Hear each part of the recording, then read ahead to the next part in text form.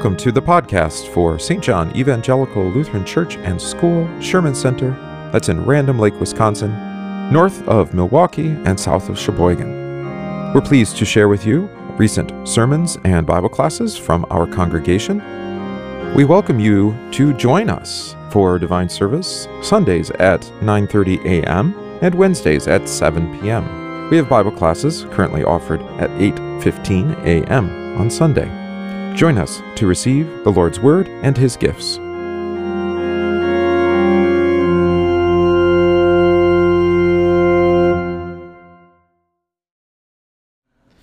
All right, good. Let's begin with a word of prayer. Merciful Father, through holy baptism you called us to be your own possession. Grant that our lives may evidence the working of your Holy Spirit in love, joy, peace, patience, kindness, goodness, faithfulness, gentleness, self-control, according to the image of your only begotten Son, Jesus Christ, our Savior. Amen. All right. So, there was a handout on the way in. You got one? Okay, good. And I repeated what was at the end of last week because we didn't quite get to it. So we'll repeat where we left off. We're in John chapter 3. And in case you forgot, this is the discourse. I'll say it's the discourse with Nicodemus. All right. And just to repeat, for the sake of introduction, that John chapters 1 through 4, my argument for you is that it's baptism through and through. It's all about baptism. And we catch that because there's plenty of references to water and then the working of water and the Word and the Spirit here in specific. All right, so I feel like we should refresh because it's been a week. So why don't we read 1 through 15? Gabriel, you going to read that loud for us? Mm-hmm. Thanks. Now there was a man of the Pharisees named Nicodemus, a ruler of the Jews. This man came to Jesus by night and said to him, "Rabbi, we know that you are a teacher come from God, for no one can do these signs that you do unless God is with him." Jesus answered him, "Truly, truly, I say to you, unless one is born again, he cannot see the kingdom of God." Nicodemus said to him, "How can a man be born when he is old?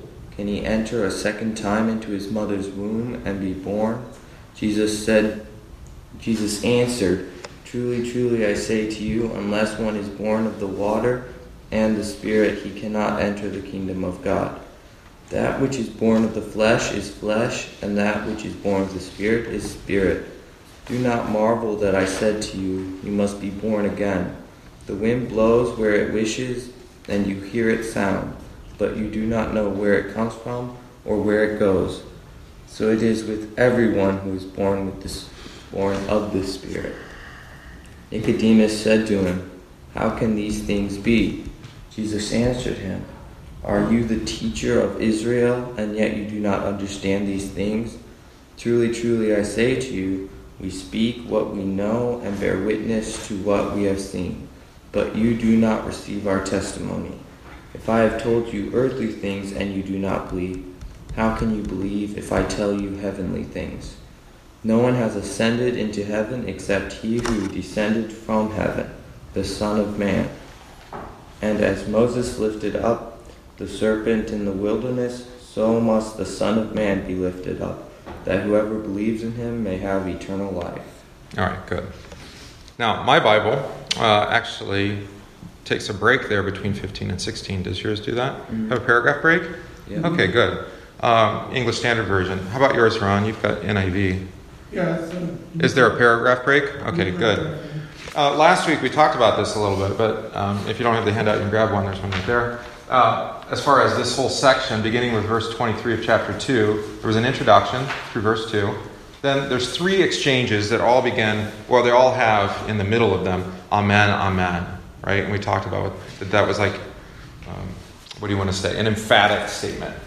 Rather than just saying amen, it's amen, amen, which means I'm now speaking to you as rabbi, as teacher, with truth statement, if you like. Of course, that doesn't fly very well in today's world. Amen, amen, I say to you. Whatever I would say after that would probably offend somebody.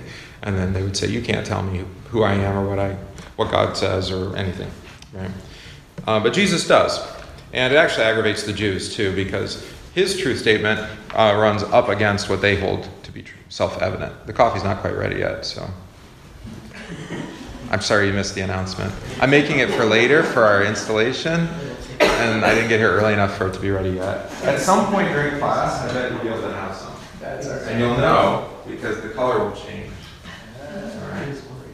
It's pretty hot, so I think it's going to start brewing in a minute. All right. So give it, it's probably 15 minutes yet. Okay. Thanks, John.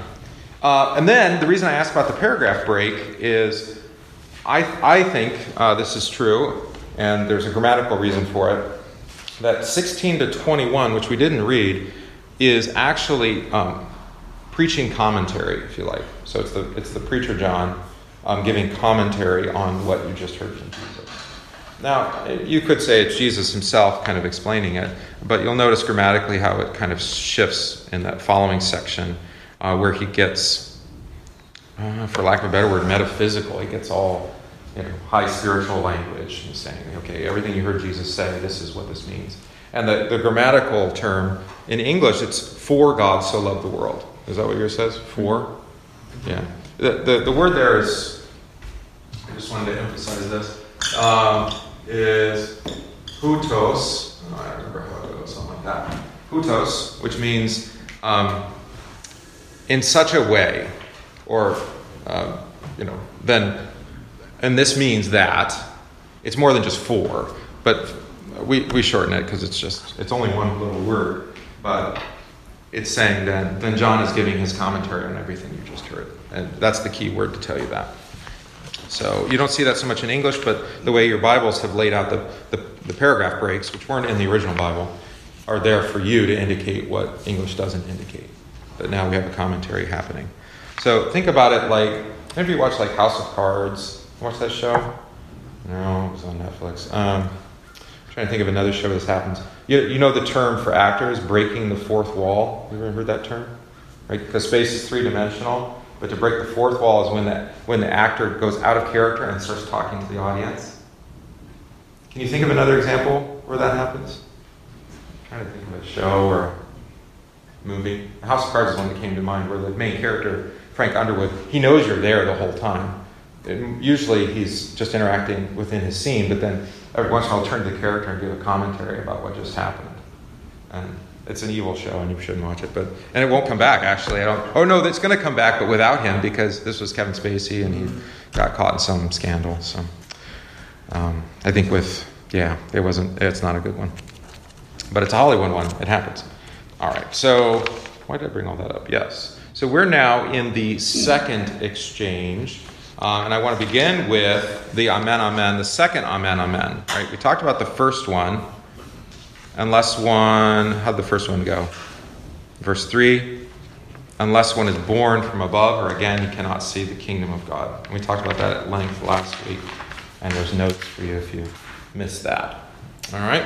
But the second one is, truly, truly, I say to you, unless one is born of water and the Spirit, he cannot enter the kingdom of God. So there's a parallel there, isn't there?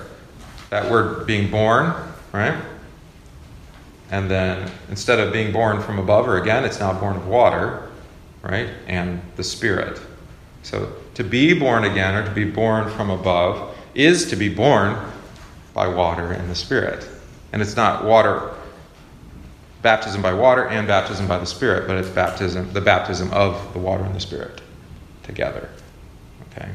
Now that's important. We'll talk about it maybe later if we get to it.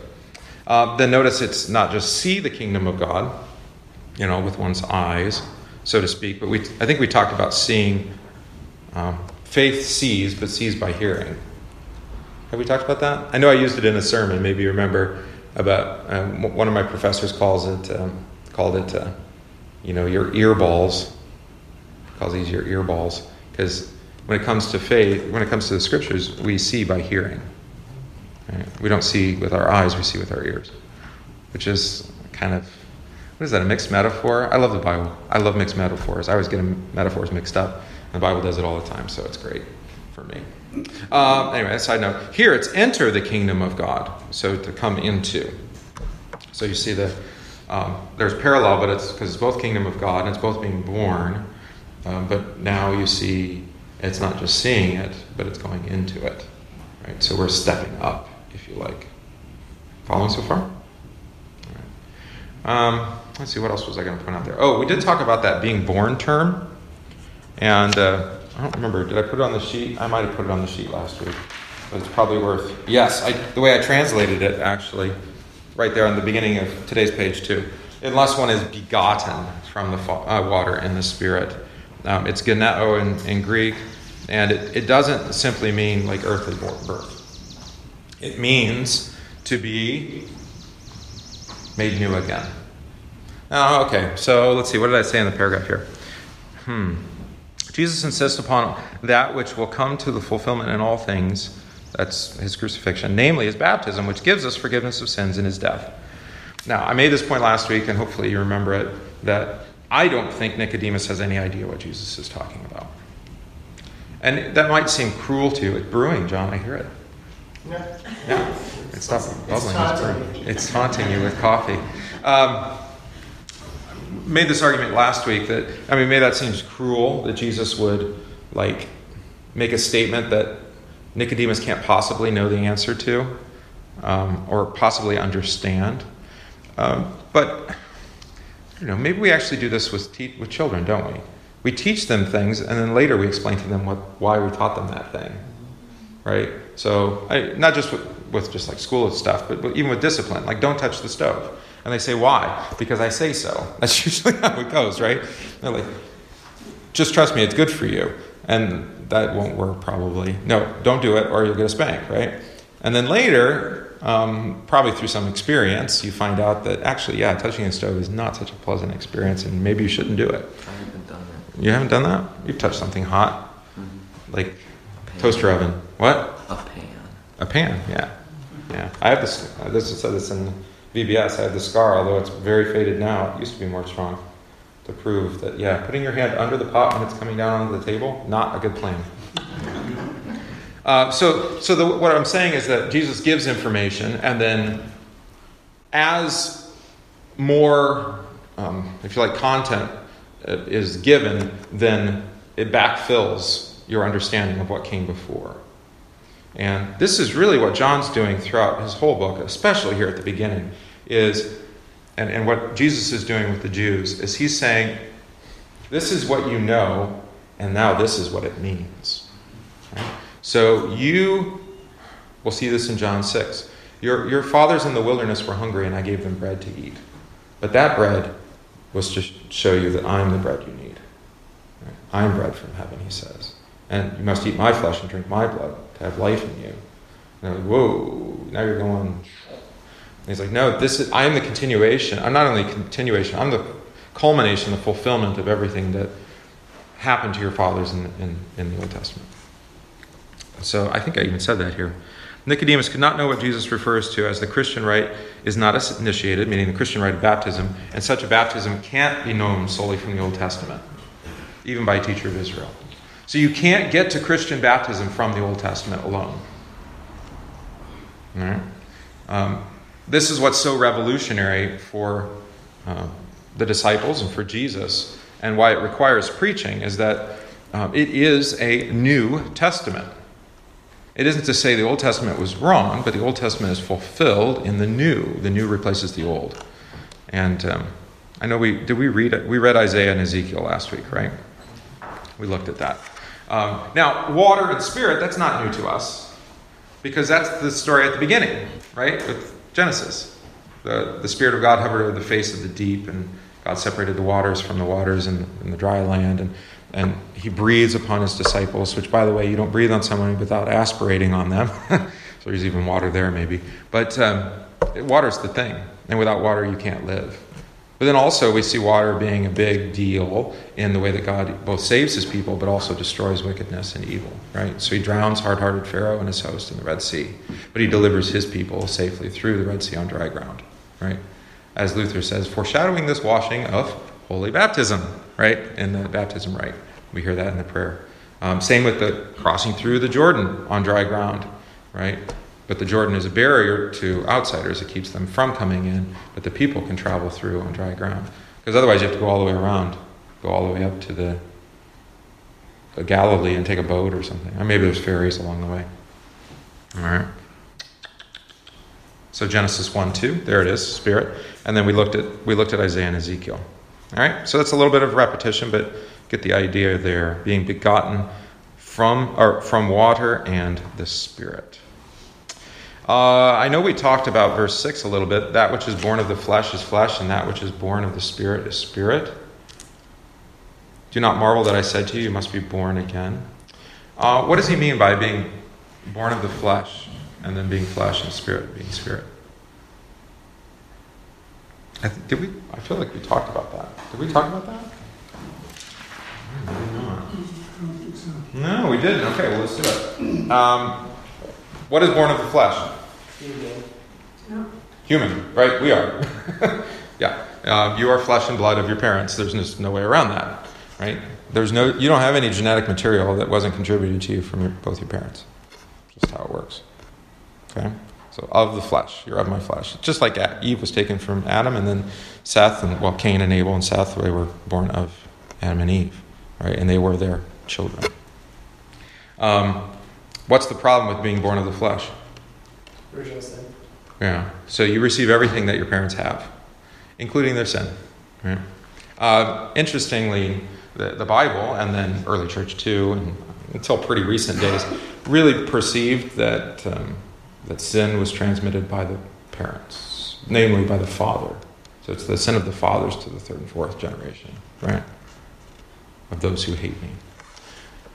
And so that might help you understand the virgin birth a little bit, because of the way the Bible communicates. So it's not that Eve doesn't have sin, but the sin is not communicated to Jesus, because there's no earthly father. Yeah. I know you say, well, that's kind of mystical mumbo jumbo. And I was like, well, whatever. I mean, this is what the Bible says about how sin is transmitted, which means, when it's going to get weird if we're starting. So far, they haven't been able to create human life that doesn't have a male contribution to it. I think. I might be wrong about that. The Chinese probably have done it. They do all sorts of crazy stuff out in the woods, or in the north, where nobody knows.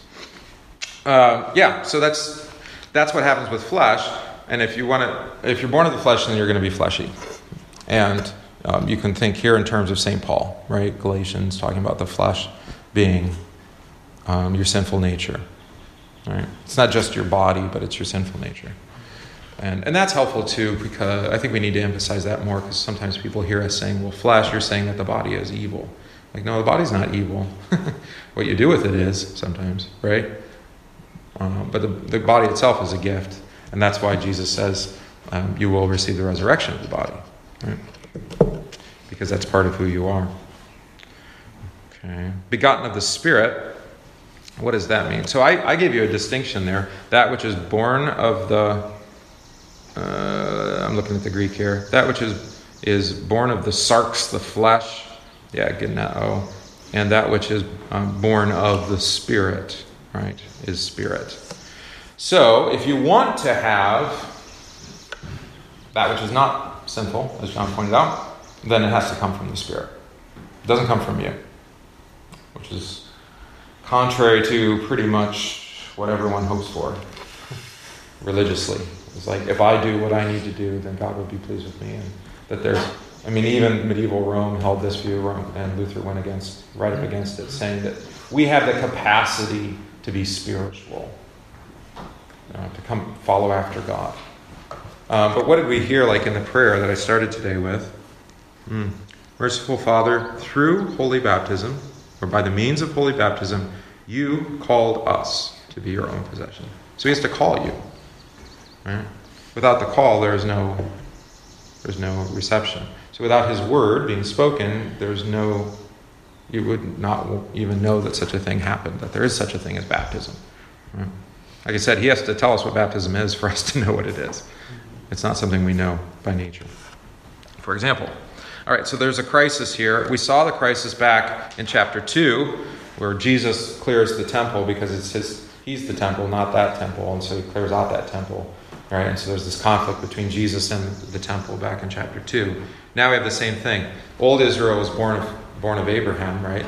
And this will come up again, I think, in chapter 8, if I remember correctly. Maybe it's chapter 7. Pretty sure it's chapter 8, where, hey, we're children of Abraham, and you say, that God isn't our father. I mean, we call Abraham's our father, so God's our father. He's like, no, you're not. You're children of the devil. Yeah, it's pretty intense, Jesus is, because you do the works of your father, which is the devil. Right? So, the flesh of Abraham is old Israel. Now, new Israel is born this way. Again, are from above by water and the Spirit. Following? Okay. So it's a different Israel. Like I said, Old Covenant, New Covenant, Old Testament, New Testament, Old Israel, New Israel. Got it? All right. It's not the old Israel. I'm going to use the word in here, I think, on the study sheet somewhere, but it's worth saying now.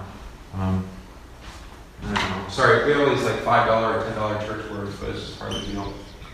And ultimate. Right? And what are prefixes? Do you remember what pen is? I don't remember.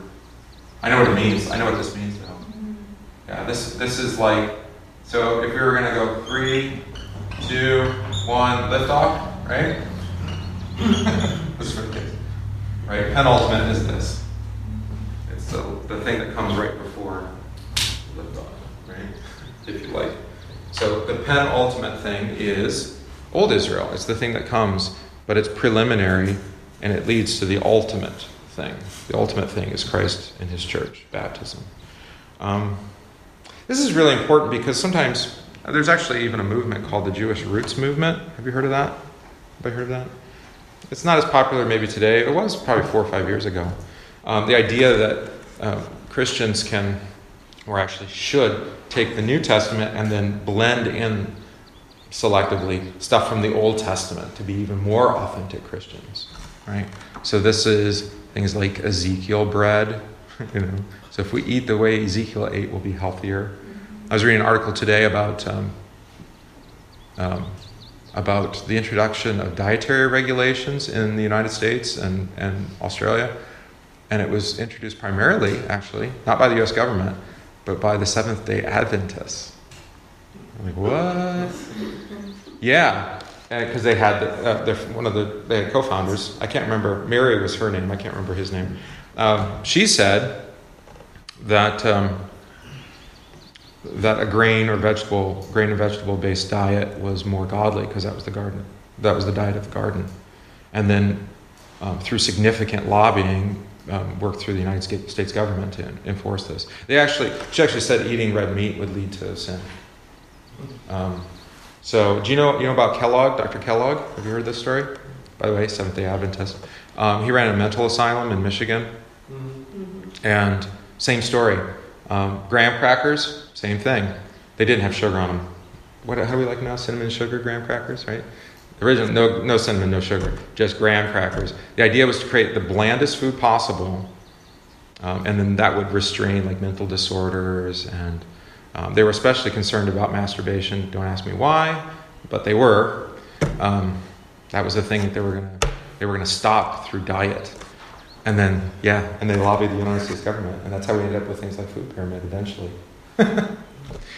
And think people saying that fat, it's not as big a deal today, but I grew up in this, is like everything had to be low fat everything, because fat was bad. And we find out now that actually there's not like one kind of fat, and there's dietary fat versus body fat, and there's different kinds of body fat, even there's brown fat and adipose tissue, and And it was like way too simplistic, and it was motivated by actually pretty strange ideas. And I don't think the folks here have any problem with people eating like dairy fat. Hopefully not. It's the economy of things, right? But also even just like eating red meat, it's not a problem. Now they're, just the other day on TV, they had something out about making like chicken nuggets or chicken fingers without meat in. Yeah, this Seventh-day Adventists are still advocating for meatless meat products. Yeah, it's religiously motivated. Yeah. They also, Yeah, they don't do blood transfusions. So all sorts of interesting things they read in from the Old Testament into the New Testament. That's why I brought all that up. What are some other things that we'll see? People say, like, well, Christians have to be circumcised. I'm like, nope, that's Old Testament. New Testament is baptism, is the circumcision of the heart. That's what the New Testament says. Circumcision is over. There's dialogues in the New Testament between, like, Paul and Timothy and Titus about he has one be circumcised for the sake of not offending the Jews, and the other one he doesn't. So don't worry about it because you're not amongst Jews, so don't worry about it. It's not a big deal. We don't want to needlessly cause offense, but it is interesting. Another one that's really popular, and I have no idea why, is the idea of a Seder meal. And I know that's kind of maybe hitting a little too close to home because I understand you've had them here before. The Seder meal, the mistaken idea is that you're importing ideas of the Passover meal by bringing them into the New Testament church, you'll understand Lord's Supper better. But what we call the Seder meal wasn't really practiced until the 8th or 9th century AD, so 800 or 900 years after Jesus. So it's not even it's not even what they were celebrating at the Passover. There's parts of it that are in the Passover institution, but most of it's modern, relatively modern, medieval. And again, the point is that the New Testament, or namely the Lord's Supper, is not the Passover meal. It is the fulfillment of the Passover meal. It's our Passover. Christ, our Passover lamb, has been sacrificed. Right? So he gives us his blood to drink. They would not ever dare do that in the Old Testament. It completely undermines everything the Old Testament said. Where they said, you can't drink the blood because in the blood is life. And then Jesus comes and says, you must drink my blood to have life in you. Why? Because his blood actually doesn't bring death, it brings life. Because he died. Okay, try to figure that one out. Why does his blood give life if he died? Right? Because he rose again. So we want to be careful about that. We can understand the New Testament in light of the Old Testament. We can actually understand what the Old Testament was showing by looking at it, and we need to. That's what we're going to be doing here. But on the other hand, the Old Testament isn't the thing. It's the thing that's replaced by the New Testament thing. Right? And so sometimes, like I said with the blood, the Old Testament prohibits it, and the New Testament actually says you must. Right? So it actually undermines the Old Testament entirely. Other times, you'd say, well, like the manna, and then we have bread, right? And daily bread in the wilderness, daily bread in the supper. It's the same idea. So sometimes there are similarities. Okay, little rant. Sorry about that. The emphasis here, so being born of the Spirit, being born from above, the emphasis here, second paragraph, about halfway through, is the freedom of God in his work of mercy and grace as God creates ex nihilo, that's Latin, out of nothing, that's right. So he does for the Christian in baptism. There is nothing in you. I wouldn't say worth saving, you're worth saving, but there's nothing in you that saves you. Put it that way. He creates in you everything that you lack, everything needed for faith and life, for salvation. He does that through baptism. So new life comes by his grace alone as a gift, received only by faith. And by the way, he gives you the faith to even believe it, which we'll hear in the sermon again today. That's an emphasis of mine, of course. One begotten from the Spirit hears the voice of the Spirit in the words of Jesus and knows that he is the teacher of Israel. Their beginning and end is in God. I don't know what I'm referring to there. My pronoun isn't referring to anything. We'll figure it out. Beginning and end is in God, and so will be rejected by the world, just as Jesus was rejected because the world cannot receive the Spirit. Oh, I see. That beginning, begottening by the Spirit and the words, comes from God, ends with God. It's all God's work. All right? And that's what Jesus is emphasizing here. And the Jews of Jesus' day, and I think our natural religion is this, is it's like, yeah, God, we know that we need to be saved. Just hold on, take the wheel with me, that kind of thing, right? Be my co-pilot. Ever say that? Jesus is my co-pilot? It's like, no, he's your pilot. He's the pilot. He's the car. He's the he's the one. I mean, think about like the Good Samaritan. You're dead in the ditch, effectively. right? He lifts you up. He takes you to his end. He cares for you. He puts oil. He heals you. He gives everything needed to preserve you, right? And of course, he can do that because he already was that person who was in the ditch, who was left and abandoned for dead himself. He's been there. Okay. Any questions so far? All right. Do not marvel. Thaumazo, do not marvel that I said to you, you must be born again. Or again, it could be from above. And then this statement is interesting. The wind blows when and where it wills, and you hear its sound, but you do not know where it comes from or where it goes. So it is with everyone who's born of the Spirit. How can these things be? Jesus answered him, are you a teacher of Israel, and you do not understand these things? Now, what doesn't he understand that he should understand as a teacher of Israel?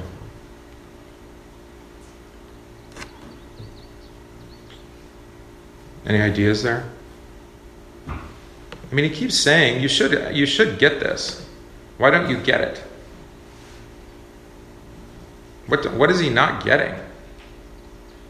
Being born again, being born of water and the Spirit, entering into the kingdom of God, and the work of the Spirit. What is he not understanding? The change from the Old Testament? Yeah, I think so. I think that's part of it. I mean, verse 8. This was a thought I had yesterday. I don't know if I've ever preached it this way, because this is a gospel text for Easter. Go ahead, Ron. A footnote for verse 8 that says, the work of the Holy Spirit is beyond human comprehension. Yeah, I think that's true. I think if you look at verse 8, what you notice first is that Jesus gives an earthly example. And he's going to go there here in verse 11. Or verse 12. So it's an earthly example. I mean, you know about the wind, that it just goes when where it is, and you can't even really predict it. So why, and he's playing on words here because the word for wind is the word for spirit. It's the same word. So there's a little word play going on here. The wind, you could say the Spirit blows where he wishes or where it wishes, and you hear its sound, but you don't know where it comes from or where it goes.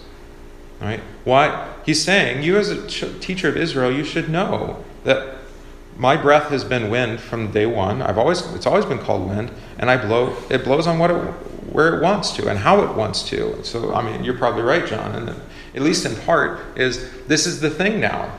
And why do you have a problem with it? Can I not blow when and where I will as God, right? Well, that's part of the problem. They don't see Jesus as God, just from God, right? So I think that's part of it. It's kind of an enigmatic statement, which is why I didn't put much on the notes about it. But it is this idea of an earthly example, and then he's saying, and that even that earthly example can indicate something to you about the heavenly reality of this. One of the things that a Christian can hear from this is in regards to baptism, in regards to the working of the Spirit, is that you can't control it. And I know you want to, right? I want to as pastor, right? I would like, this congregation, the people in this congregation, to be a certain kind of Christian, to live their lives of faith in a very particular kind of way, as far as prayers and what hymns they know and all this kind of stuff. And then what you find out is that actually, probably the better way to go about things, and the way I try to go about things, is to provide opportunities, many opportunities, and let thy Spirit, direct you in the way that you will, right? So maybe your thing is portals of prayer. You love portals of prayer. My mom tells me this month isn't so great. She's listening. Some months it's good, some months not, right? Just like my preaching. Some weeks it's good, some weeks it's not so sure what he was talking about. Then, or maybe your thing is to read the Higher Things devotions that I put out, or maybe it's to use the prayer guide, or to use some combination thereof, or maybe you just like to read through the Psalms, right? The fact is that you study God's Word, and that's part of your daily life. How you go about that, I can't be so prescriptive. Now, what's going on here, though, is that baptism is prescriptive. Just think Mark chapter 16, right? How does Mark 16 go? Catechism? What? I didn't. I used to know it. Whoever believes and is baptized will be saved. Whoever does not believe will be condemned. Right. I mean, it's prescriptive. It's like baptism or it. That's it. No baptism, right? But the Spirit actually works that faith that believes that baptism is what it is. and that it's necessary for salvation. And to say to the Spirit, no, I don't want to be baptized, is to reject the Holy Spirit, and that's not such a good thing to do. Somewhat dangerous. So I think that's one of the undercurrents here, is to say, don't begrudge the Holy Spirit to work work through the Word in many ways, right? Some people are going to respond better to hymns than they are to preaching. Some people are going to respond better to Psalms, the Psalms of David, while others will tell me that the Psalms are somewhat veiled or incomprehensible to them. So they don't particularly care for the Psalms. Right? When you say, some people actually respond well to, what do you want to say, visual, right? So art and stained glass and, that kind of thing. And other people respond maybe better to smells. So the church historically has had smells. We've gotten away from smells because people cough and they gag and they're allergic to everything under the sun. I'm allergic to your basement. Other people are allergic to flowers. It's like you just can't win, right? Some people are allergic. Maybe they're allergic to hymns too. Yeah, hymn singing. I know you can't say there's a one size fits all. I guess is what I'm saying. But there are certain things that are necessary as well. So maybe one way to talk about the Christian faith is that there's, how do you want to say? There is freedom within constraint. Does that make sense? So Jesus says, here's the boundaries of what's good for you. Just like he did in the garden, right? You can eat of any of those trees, just don't eat that one. Not good for you. Eat on the rest of the trees, right? Stay within the boundaries. Stay within the sheep pen, if you like. I'm your shepherd. Stay within the fold, and it'll go well with you. But within that, you're free to roam and to explore and to delight in my word and my words and really with me. But don't go outside the fold, right? And so that's what we do in the church too. We have some things that are constrained, right? So like we don't say other words at the Lord's Supper. We don't use other words to baptize. I baptize you in the name of the Creator, Redeemer, and Sanctifier, which our liberal Lutheran friends will sometimes do, which is not what Jesus said to do, right? So stick with his word on that. But whether we have the candle or not, whether we have the white garment or not, whether we have the salt on the tongue and the spit in the ears, and we talked about this with baptism, right? Okay. Yeah, that's not the point. It's taking a long time to prove. This is for later.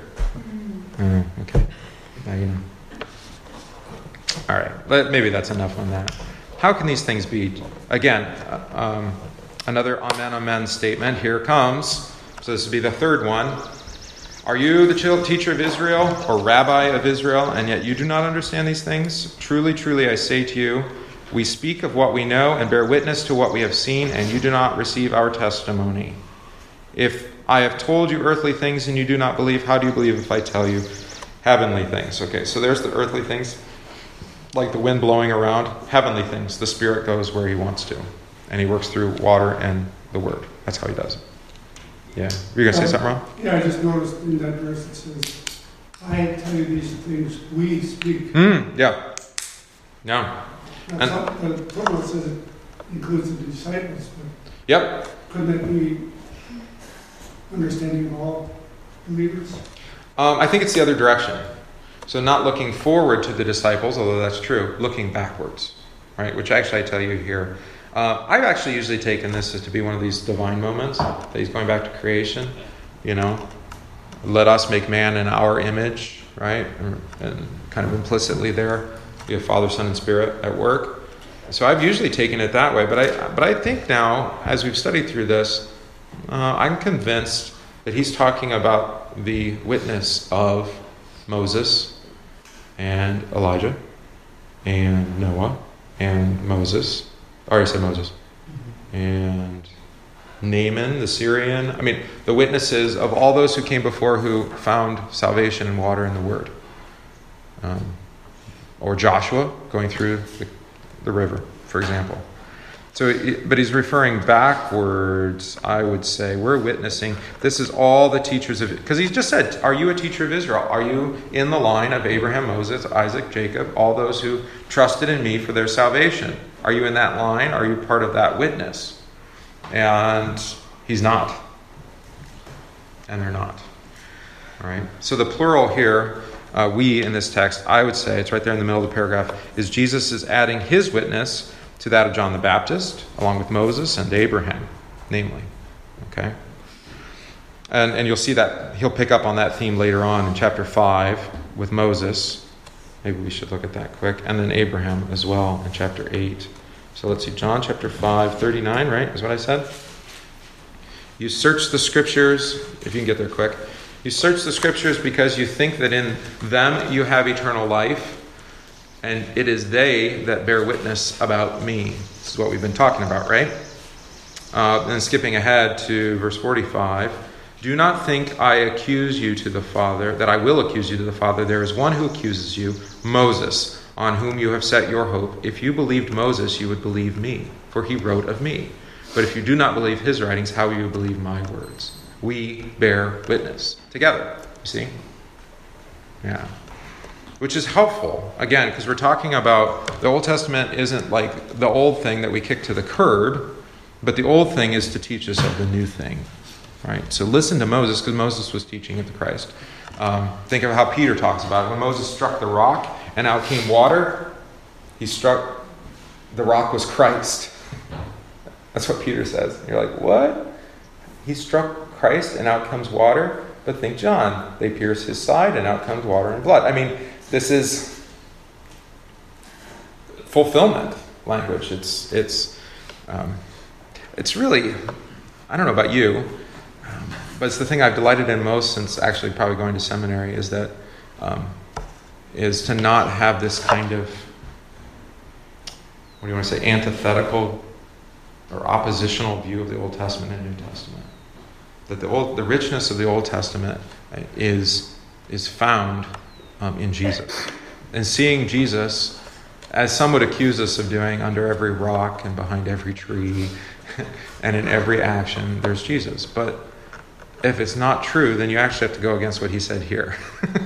Right? Where he said, you search the scriptures, bless you, because you think that in them you have eternal life, but it is they that bear witness about me. The whole point of the story is Christ's death and resurrection for you. That's the point. From the get-go.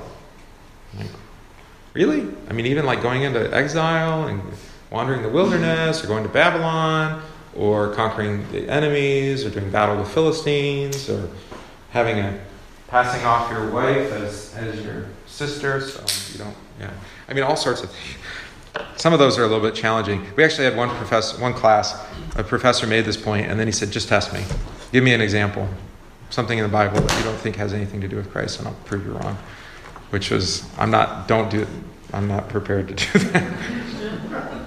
I know somebody brought up Ruth, because there's no even mention of God in there. But that one's pretty easy, because you're the kinsman redeemer. So Boaz redeems Ruth from basically what would be normally a life of a prostitute. That's what she would have gone into. And he redeems her back. He buys her back. And makes her his wife, his bride. Which is a beautiful picture of Christ in the church. Yeah. Very interesting, because just this morning, I don't know if you heard it, and grace to you. Yeah.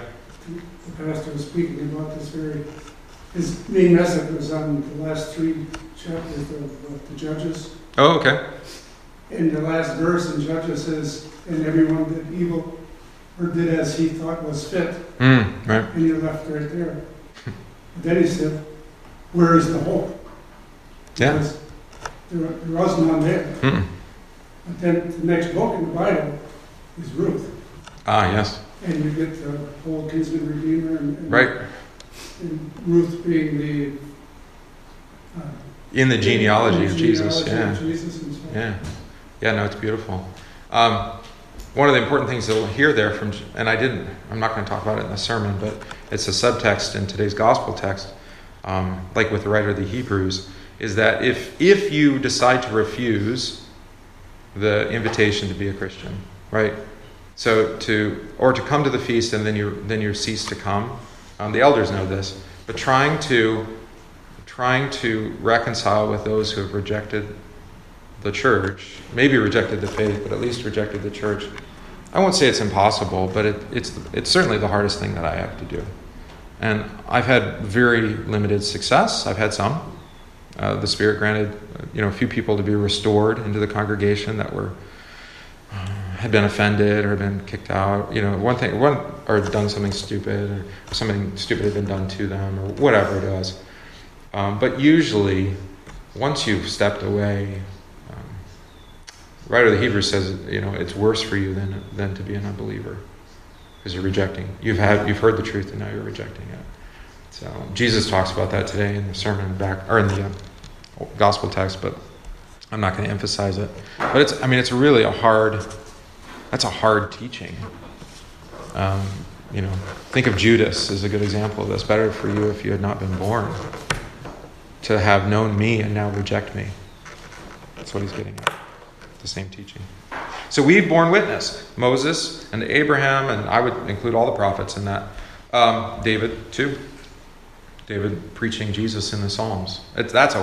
By the way, when I said the Psalms are obscure, if the Psalms are obscure to you, then again, just think of Christ. Think of not necessarily his ministry, but think specifically of his cross.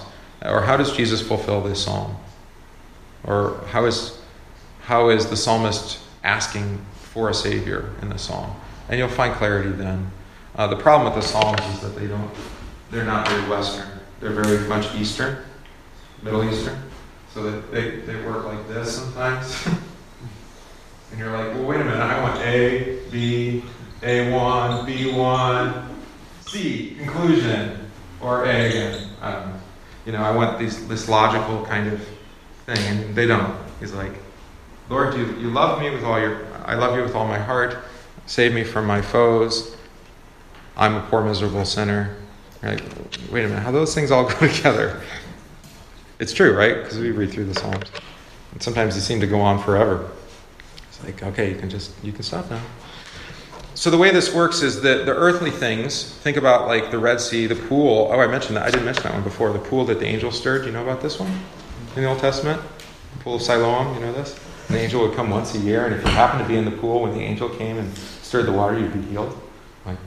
They talk about an obscure statement. By the way, they found the pool archaeologically. They were digging in Israel and built some apartment complexes or something, and they found it. I'm pretty confident. I think it's something like 80 or 90% confident that that's the pool of Siloam. It has all the features. Jesus himself comes to that pool and talks about that, what happened in the Old Testament, and then he says, you don't need to go to the pool once a year, just come to me now. See, so he replaces it. What else? Naaman, you know the story of Naaman, the Syrian with leprosy. Leprosy being one of the ways that our flesh indicates our sin.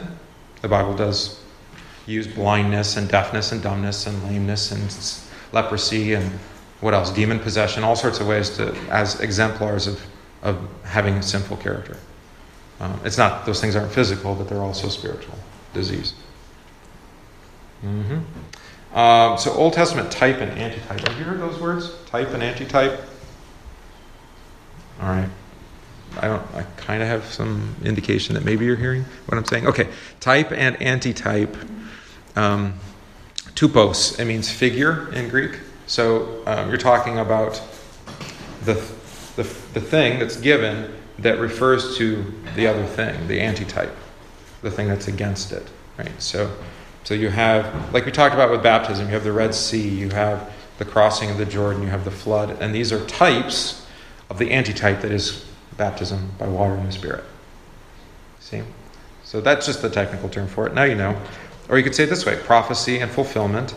You could also say earthly and heavenly as perishable and imperishable. St. Paul does that in, I want to say Corinthians or Colossians, I can't remember which. It starts with a C, right? We are perishable, but we will be raised imperishable, incorruptible, right? So the heavenly thing. It's not that the perishable is wrong. The perishable needs to put on the imperishable, he says, right?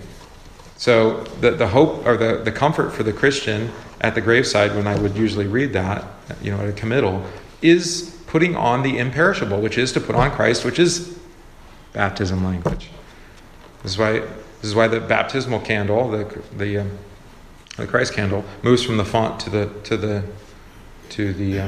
casket for a funeral, and that's why the service starts with the remembrance of baptism, because that's our hope. That's where our hope is. That new life that Christ has already given in baptism. Does that follow? All right. So the Old Testament is penultimate, there's that word, preliminary, with institutions and rites and capable of bringing one into the kingdom of God. That doesn't mean they were wrong, or God was just stringing people along.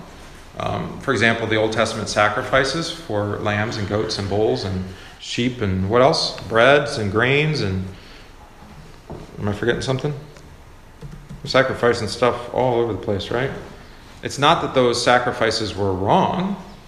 That's not it at all. Because they were instituted by God. They were given by God. But they were to show, they were the type of the antitype. Like we talked about with the manna or the bread, and Christ being the bread from heaven. Like we could talk about with the Lamb of God, right? Christ being the Lamb of God that takes away the sins of the world and for all time. We could talk about his blood being shed. So the blood of all the bulls and goats, it doesn't save eternally. It only saved temporally, if you like. Temporarily. Right? That's why they had to keep making sacrifices over and over. And yet we have Christ, who is our once and for all sacrifice. So Hebrews, by the way, which is a New Testament commentary on the book of Leviticus. So if you want to know how to read Leviticus, read Hebrews. And then you can read Leviticus. Does that follow? You'll understand how Leviticus is the type. Hebrews shows you Christ as the antitype. What all those sacrifices pointed to. Long ago, at many times, in many ways, God spoke to our fathers by the prophets, but in the last days, he has spoken to us by his Son, whom he has appointed the heir of all things, through whom he created the world, John 1. He is the radiance of the glory of God. We talked about glory of God already. The exact imprint of his nature, and he upholds the universe by the word of his power. He's got the whole world in his hands. There it is. After making purification for sins, he sat down at the right hand of the Majesty on high. There's creedal language. Having become a much superior to the angels, as the name he has inherited is much more excellent than theirs, to which of the angels did God ever say, ? And I could keep reading. Then skip to 7, Hebrews 7. I'm just reading it for you in the interest of time. Oh, that's a long chapter. Oh, that's Melchizedek and Abraham, and by faith you are a priest forever in that order of Melchizedek. The Lord has sworn and has not changed his mind. You are a priest forever, quoting the Psalm of Jesus. This makes Jesus the guarantor of a better covenant. For the former priests were many in number because they were prevented by death from continuing in office, but he holds his priesthood permanently because he continues forever. Consequently, he is able to save to the uttermost those who draw near to God through him, since he lives to make intercession for them. So you can go read that more on your own. There was Moses, now there's Jesus. There was Abraham, there's Jesus. There's the priest, there's Jesus. Okay? All right. I feel like I'm going too fast for you, but... So the Old Testament is the type and the New Testament is the antitype. Mm-hmm. You got it. Now, there are things in the Old Testament that we would call direct prophecy.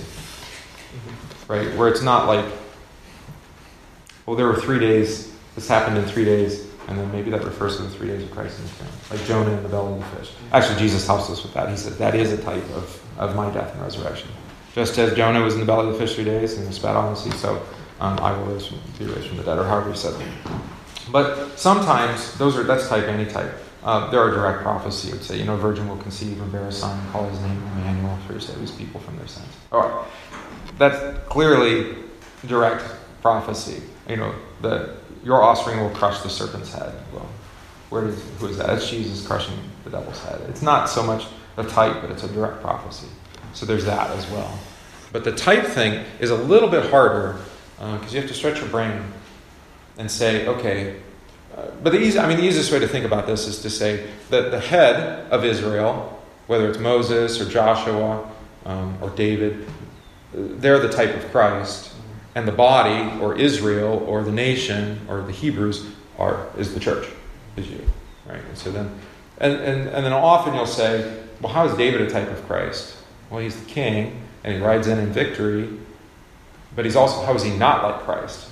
So that's the thing with type and antitype. It's not just one-to-one correspondence in a positive, but there's also, how does Christ undo, or how is he the better David, or the better Moses, right? Does he give a more excellent word, as Paul says? Or he has a higher name than any of the angels, that kind of thing. Yeah, so that's the thing with type and antitype. And like the curriculum we using in the school, I think what we use for religion too. Still in my head. But that's the emphasis every day in the curriculum. It's like, how does this teach us of Christ? Because what's the point of reading the Old Testament if it's not teaching us of Jesus? Well, some would use it to teach moral lessons or how to be a better person. How can you be a better person apart from your baptism, apart from the forgiveness of sins? You can't. There's no such thing. There's virtue and nobility and honor, but without Christ, these things, they avail you nothing, as they would say. All right. Good question. All right. I don't know. I got way out of... I don't know what verse I was on. Okay, here we go. No one has ascended into heaven except he who has descended from heaven, the Son of Man. And then as Moses lifted up the serpent in the wilderness, so must the Son of Man be lifted up.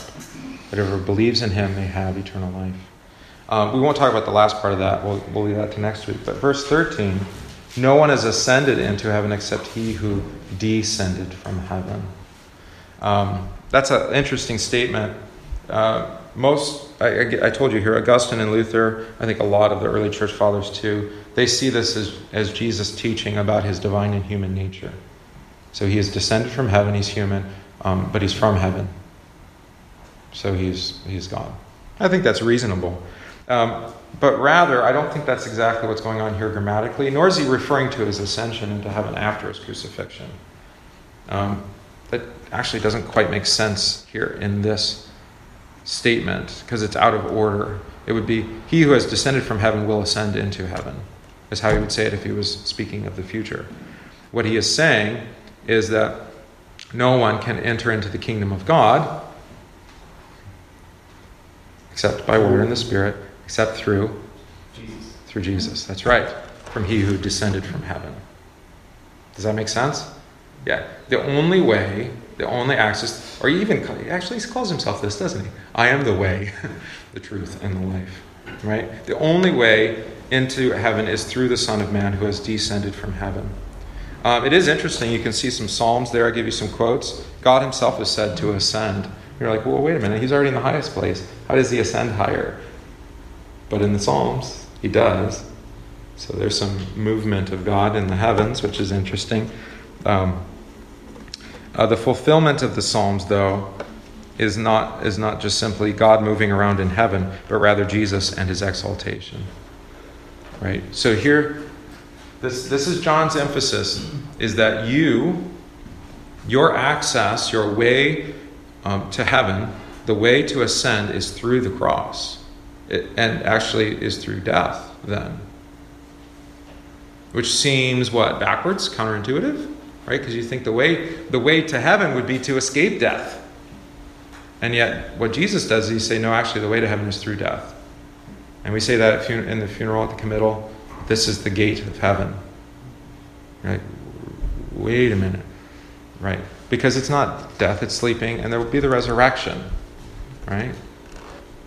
So that's contrary. It's what the Jews call a scandal, and the Greeks call... No, the Jews call a stumbling block, and the Greeks call a scandal, whichever way it is. Who can bear such an idea that actually one has to die to live? But that Jesus teaches this in all sorts of ways. Whoever would come after me must take up his cross and follow me. Don't take the high seat. You must humble yourself in order to be exalted. As the Son of Man came down from heaven, only after he went into the lowest place does he ascend up to sit at the right hand of the Father, having conquered sin, death, and devil for you. Right? Yeah, so I think, John, you're exactly right. No one has ascended to heaven. No one can ascend into heaven except he who descended from heaven. And so the language, like at Easter time, is that I've said this in a sermon before, that you ride on Jesus' coattails into heaven. He's the one who bears the standard. He's the Lamb. He's the one that goes before you. He's the one that's conquered death, and you get to follow in his train, as I think one of the hymns actually says. Yeah. We have the passage in Acts, I believe, where Paul said he ascended into the third heaven. Yeah. Well, he had some vision, whether in the body or out of the body, I don't really know, he says, right? Yeah, the whole heavenly realm and the heavenly beings and angels and demons and the orders of the angels, and it's somewhat a little obscure to us. I laugh about it because it's still real, it's still true, even though we just don't get to learn very much about it, and that's okay. What he does tell us, he tells us for our comfort, not for our horror. Right? Yeah, these levels of heaven, and Dante said, well, then there's levels of hell, and whatever. All right, so we'll come back then to it is necessary that the Son of Man be lifted up. That seems to be our mode of operation. We get about 2/3 of the way through. But I do want to, we got to talk about that, because it's again a type antitype, isn't it?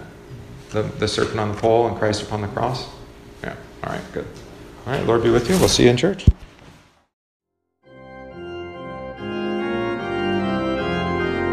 We thank you for listening to this podcast from St. John Evangelical Lutheran Church Sherman Center in Random Lake, Wisconsin.